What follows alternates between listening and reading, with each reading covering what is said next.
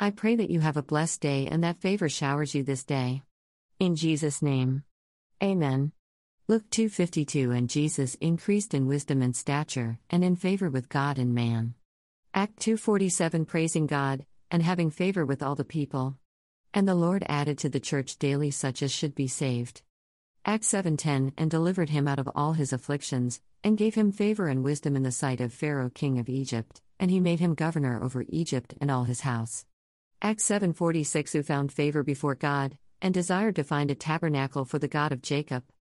Luke 2:40-52. The boy Jesus and the temple. Solitary floweret, says Steyer, referring to this incident, gathered from the wonderful enclosed garden of the 30 years and plucked precisely when the swollen bud, at the age of 12 years, was about to burst into flower.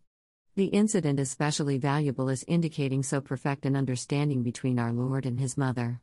He wondered that, knowing him as she did, she could have lost him, or should have failed to seek him in his father's house.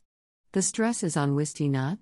Here, however, he seemed to pass into a new attitude toward his life work. May we not say that he caught sight of its absorbing character, to which all else must be subordinated? Let us never suppose that we are in the company of Jesus, when, in fact, we may have lost him. Never rest till you and he have found each other. Please support my podcast.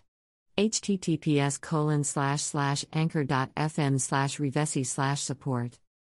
Watch my past Sunday sermon Christ's Perfect Sacrifice https://youtube.b/ukilu7gcark